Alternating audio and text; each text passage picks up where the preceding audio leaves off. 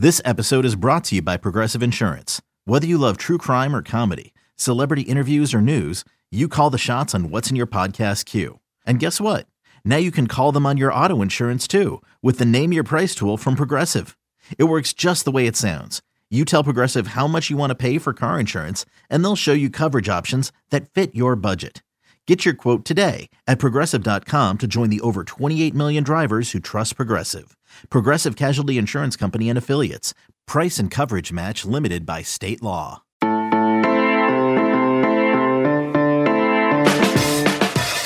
Good morning. It is Monday, July 27th, and you're listening to the College Football Daily. My name is Trey Scott. I'm joined right now by Brandon Marcello, national college football reporter for 24/7 Sports. Brandon, I'm glad to have you on as what's become a Monday tradition for us on the College Football Daily. And I've been out of the pocket the last few days. I've been doing a little moving, so I think you're going to be the perfect guest to walk us through everything that's happened the last few days in the college football COVID-19 landscape. So I hope you're ready to sort of empty the notebook on us. Certainly. You missed a lot. We're moving to a 16-game regular season and 16-team playoff. It's incredible. Sounds like Major League Baseball. So I think the biggest storyline was probably what didn't happen on Friday when the NCAA Board of Governors decided to kick down the road a decision on whether to host championships at the FCS and Division 1, 2, and 3 levels for fall sports, because even though they don't control FBS football and the college football playoff, you do believe that college football commissioners, athletic directors might have been pressured a little bit had the NCAA canceled everything. Yeah, certainly. And I don't know if I necessarily believe it, but the folks on the Power 5 level believe that it would have put some pressure on them to, one, make a decision a little bit more quickly than they were wanting to concerning just the format of what this season would look like, but also it put more pressure on them to consider canceling the season. And also for the lower level conferences, which just don't get a lot of play because obviously fan interest isn't that high, it would put them under a great amount of pressure of, hey, what are you playing for if you don't have a postseason? So why do you need to have a regular season at this point, considering it's already in question? Why move forward and risk everything when you don't have a postseason to play for? So it literally would have been the NCAA cutting the legs off of the lower divisions and saying, you can continue crawling with your hands if you want, but you're not going to be able to have a postseason. So, Shane Lyons, the West Virginia athletics director, who's also the committee chairman for the NCAA Football Oversight Committee, penned a letter, I think on Tuesday, and sent it to the Board of Governors saying pretty much like, hey, listen, do not make a decision when you guys meet Friday. Delay this. Everybody needs more time to think this over. Let's not act even a week early or a few days early. Let's let some more time go. We've got time to make a decision. Why make it now? And a lot of other people, college presidents, penned similar letters as a group throughout the week, and it grabbed the attention of the Board of Governors, which, by the way, is primarily made up of university presidents. And that's why there was quite a fear, I don't know, a fear, but maybe an expectation, an underlying expectation that it was very possible that these university presidents would just go ahead and make the decision of, let's go ahead and cut down the postseason, because not to say they're disconnected from college football or anything like that, or college sports, but they're more aligned, obviously, with the academic pursuit of their universities as the university presidents. And, right or wrong, they weigh that a little bit heavily, more heavily than football from a football perspective. And so they probably would have been more willing, if there was not interjection from other people this past week, to just go ahead and say, yeah, let's call off the postseason right now and put the pressure on these conferences and individual schools so that they can move forward to either make a very, very short season or just cancel their seasons altogether, and because they don't have a postseason to play for. So long story short, we've got about a 10-day execution stay, so to speak, on the Board of Governors making a decision about postseason sports. I suspect that at some point they're going to probably cancel the postseason sports from the NCAA perspective, just from talking to people. But that wasn't really the issue. The timing was the issue. These people wanted them to wait until the final moment that they could to be able to make this decision. But one way or another, I know we've talked about this before, and Shane Lyons has even mentioned this as the West Virginia athletics director. He believes it could have great impact and influence on what the FBS conferences do in the future about as far as making a decision about the upcoming season. But there are still some out there just like, listen, we are moving forward despite what the NCAA decides with the lower level sports and lower level division football, and that we're just not going to let that affect us. But, again, right or wrong, like I said, I'm not taking a stance on this, but right or wrong, you could argue both ways. The NCAA is just, it's doing what it believes is best, but FBS is acting on its own in doing so too. And the optics of this all comes together. We discussed this. I wrote about it a month or two ago. It feels like a year ago. But the optics of it, the PR of it, it's kind of weird that we have to think about that, but that's the world we live in. And if you continue a season while everybody else isn't playing, it becomes, oh, this is a cash grab, or you're putting these kids at risk and everything. So this is something that they got to weigh. They just do. It's just the world we live in. Do the people making the decisions, the commissioners, the university presidents at the FBS level, the Power 5 level, do they have the steely resolve needed to go forward with the college football season if the FCS and the like are not? Do they have the resolve to do that in the face of what would be some public backlash? I think they're getting there, and I think they might already be there. I say that I think so too. I say that because of, one, what they have said, particularly Greg Sankey and Bob Bowlesby in the Big 12, Greg Sankey in the SEC. Pac-12, I'm not so certain. It's a different atmosphere politically, socially, and of course, just with the virus on the West Coast right now. But I think that what we're seeing and what we've been discussing these last 2 weeks, the SEC, the ACC, and the Big 12 are trying to work together to kind of formulate a plan that is in as much lockstep as possible to get to a season. And I believe that the conferences are giving these teams leeway to say, hey, if you're missing a non-conference game, go ahead and schedule it. Go ahead and get that done. We're going to keep trying to play for a 12-game season. Now, I say that at least in the Big 12, and because Oklahoma announced on Saturday that they're moving up their Missouri State game from September 5th to week 0 on August 29th, which shows you that, hey, they're heck bent on playing a season, but also getting games in. So let's move it up. And that's obviously comes with not direction from the Big 12, but permission from the Big 12. They wouldn't allow them to do that if they didn't say, hey, we're trying to play a 12-game season. Because if they were to play just a conference season, 9 games or 10 games, they would only play one non-conference game. And that one non-conference game would likely be against another Power 5 team from the ACC or the SEC. So you can look at it from two different ways when we look at this. This is the whole thing. Every decision branches out to like multiple possibilities, which makes this so complex and has so many layers and things to discuss. But one way to look at it is OU moved that Missouri State game up earlier in the season on week 0 so that they can say, hey, we already played our non-conference opponent. We don't have to go play, Tennessee. We don't have to play a tougher opponent, because we already played our one non-conference game. So just give us our 9 conference games and we're good.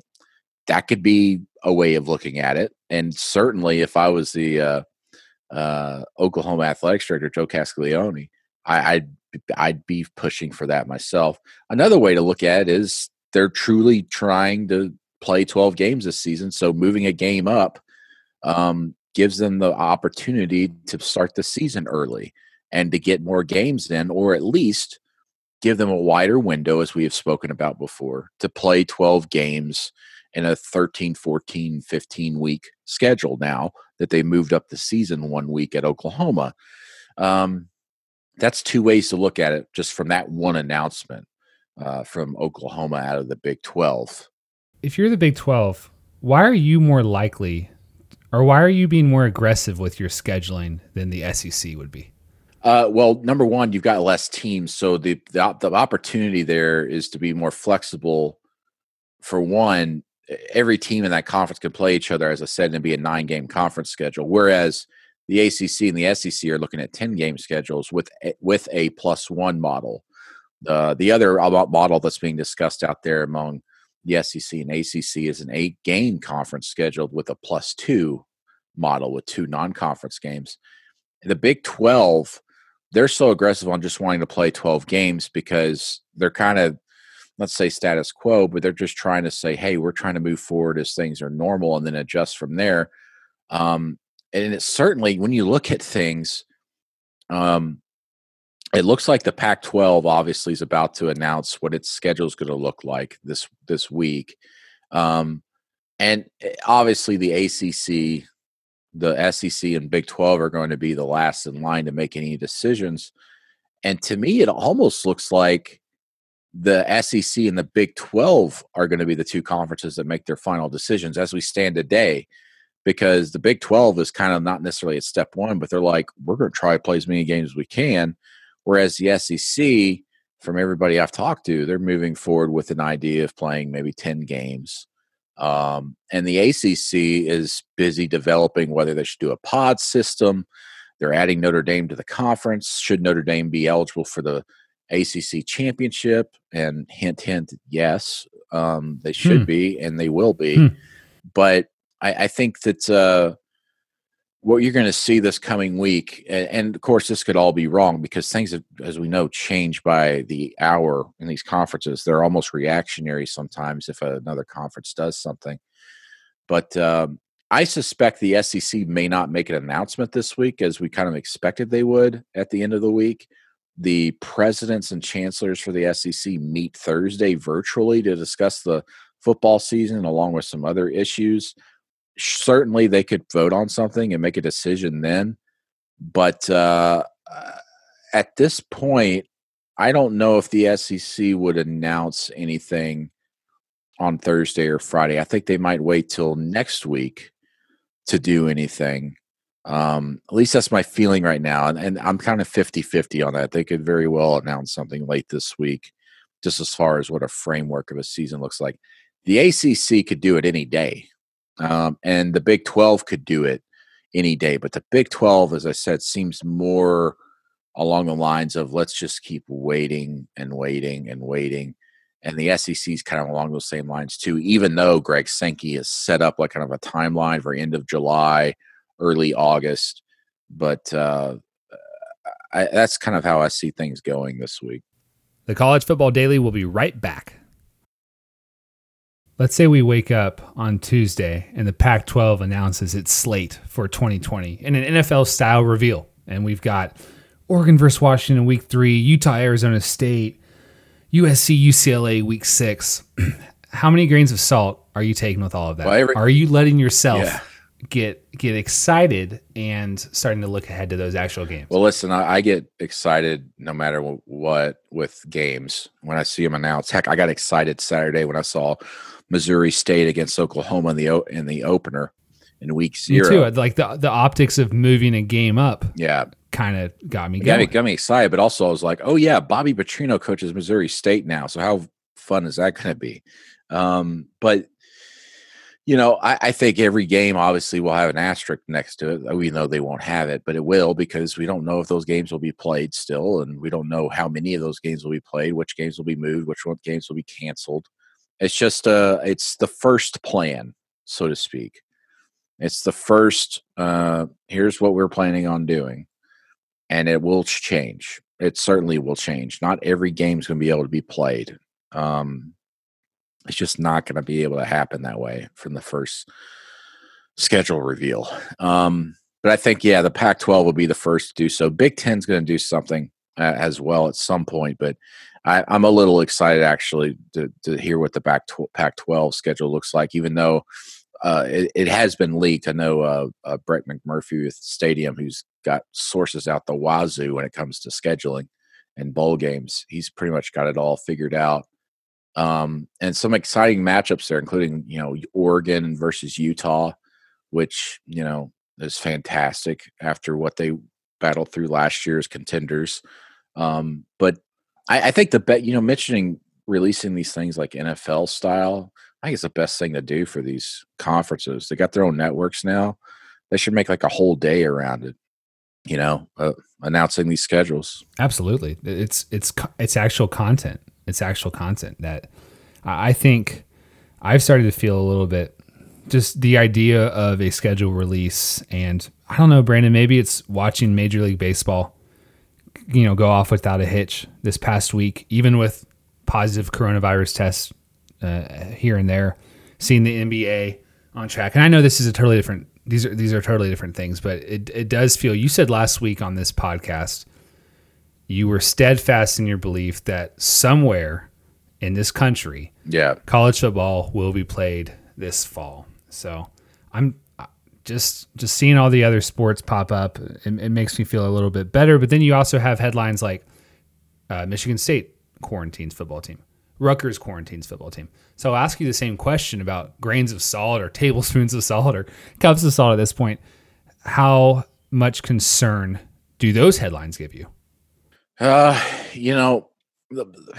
a lot of people, in the back of my head, I just keep thinking this just isn't going to work, and we're not going to have a season. It's just too many. I saw where Brian Kelly made an interesting comment to ESPN about, the NBA and even to the MLB to a certain extent, but especially the NBA. They're in a bubble, whereas college football right now kind of is in a bubble because it's just the student athletes on campus, on the campuses across the country. But not every campus is going to have students on campus this year, obviously, but some are. And when they do, like Brian Kelly said, he says, we're not going to be in a bubble. We're going to be coming out of the bubble during this time and being surrounded by people who could be potential carriers of the virus. So there's no way to really protect them, even if they tried as much as they could, because obviously they're not inside the athletics facilities all day, even though they're there most of the day. I don't know. I waffle between the two. I try not to make any assumptions. Obviously, a lot of people out there, a lot of other sports writers, media members, even coaches and everything, they make assumptions based off what they're seeing. They try to extrapolate what they're seeing now and how much worse it could get or how much better it could get.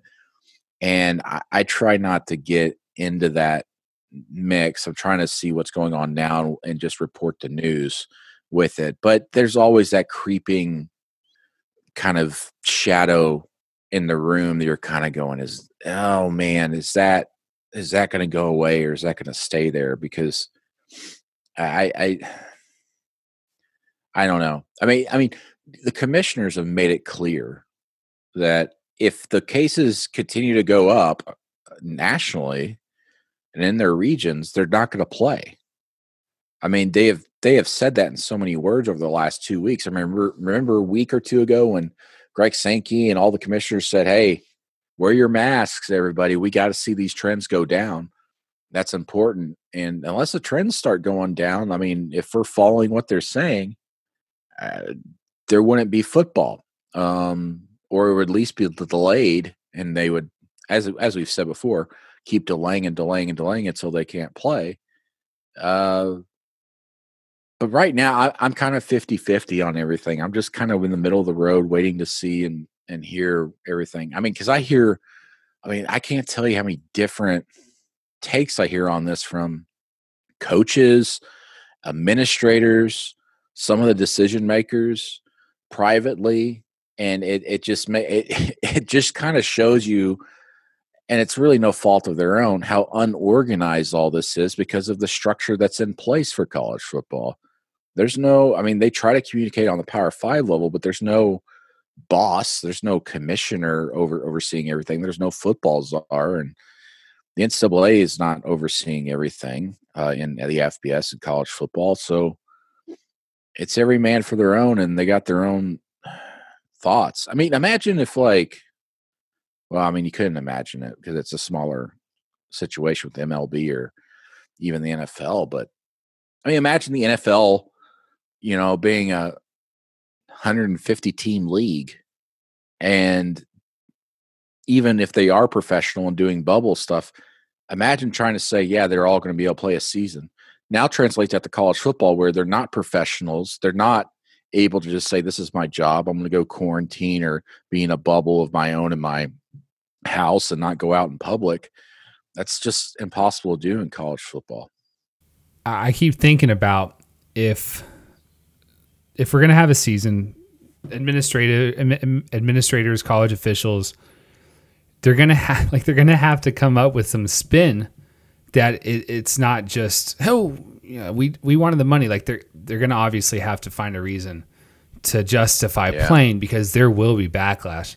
I keep thinking, I wish we were already in an era where there was structure in place for name, image, likeness, to where you had at least a percentage of college athletes being able to profit off of this. Because you've seen a few players tweet. I saw the Michigan State offensive tackle tweeted a few days ago, like, why do you guys think we're going to keep trying this? Because it makes everybody so much money except for us.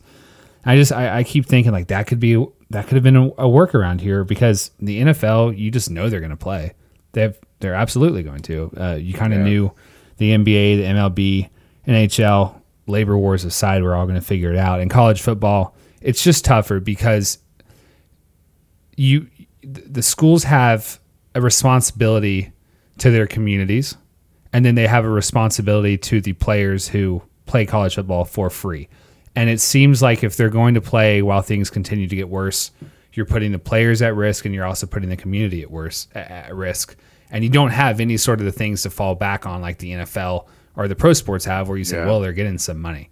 Now, all that's to say, I do think seeing how many contingency plans are being put into place by the day, and seeing news like Oklahoma moving up opener and creating some more flexibility, that still has me thinking this could happen, but they're going to have to walk on a tightrope. And I'm absolutely expecting a ton of blowback, especially from the academic community attached to each of these universities. Yeah. And as we're recording this, looks like the ACC might even release their schedules as early as Wednesday. So, but we talk about players saying, hey, I don't see how we're going to play, or I'm not going to play if we're at risk in doing all this. And certainly there will be players that if there's a season they might hold out, might not play. I think we all kind of know that. Everybody makes their own decisions. We've seen that in Major League Baseball even. But I'll just share a story. When I was early in the business, I covered a indoor professional football league called the NIFL, National Indoor Football League. It was terrible.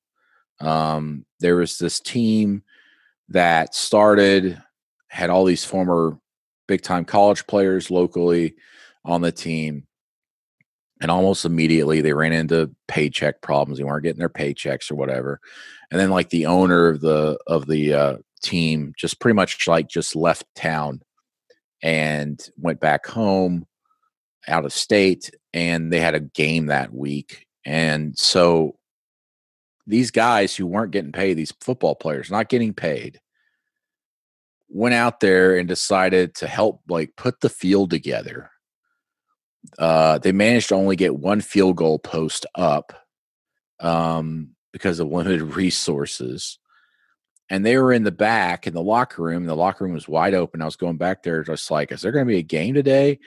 And there were football players dressed out, sitting on the loading dock of this facility, drinking beer and smoking cigarettes and everything, and just cussing and I can't believe that guy, I'm not playing without getting paid or whatever. And then what happened? They end up playing anyway, because one, they love football, but two, it was an opportunity for them to, hey, maybe there's always this hope, that you can go out there and show yourself, and all of a sudden it'll take you to the next level. Maybe you'll get a notice from even another indoor league or another, minor league football system that might come along. And so they played, even though they weren't getting paid, and half of them were probably drunk. But they did it anyway. And I'm not saying that college football players are in such dire situations, but there's that drive among the competitive players who want to make it to the NFL, who might be borderline guys to begin with, or even guys that need to improve their draft stock. They're going to be like, I've got to play. I've got to play. I've got to play. And I think no matter what happens this year, if there is a season, no matter the optics of it, no matter if it's really, really bad out there with the virus, you're going to have players out there. They're going to play and risk everything because they feel like it's their only way of improving their life later down the road. Wow. It feels like a tale from Last Chance U, but I think you might be onto something. So, all right, Brandon Marcello, that's really great stuff. This 30 minutes deep almost of just like every part of college football's attempted comeback that you could want to know. It's going to be a busy week, though. Make sure you're following Brandon at @BMarcello on Twitter.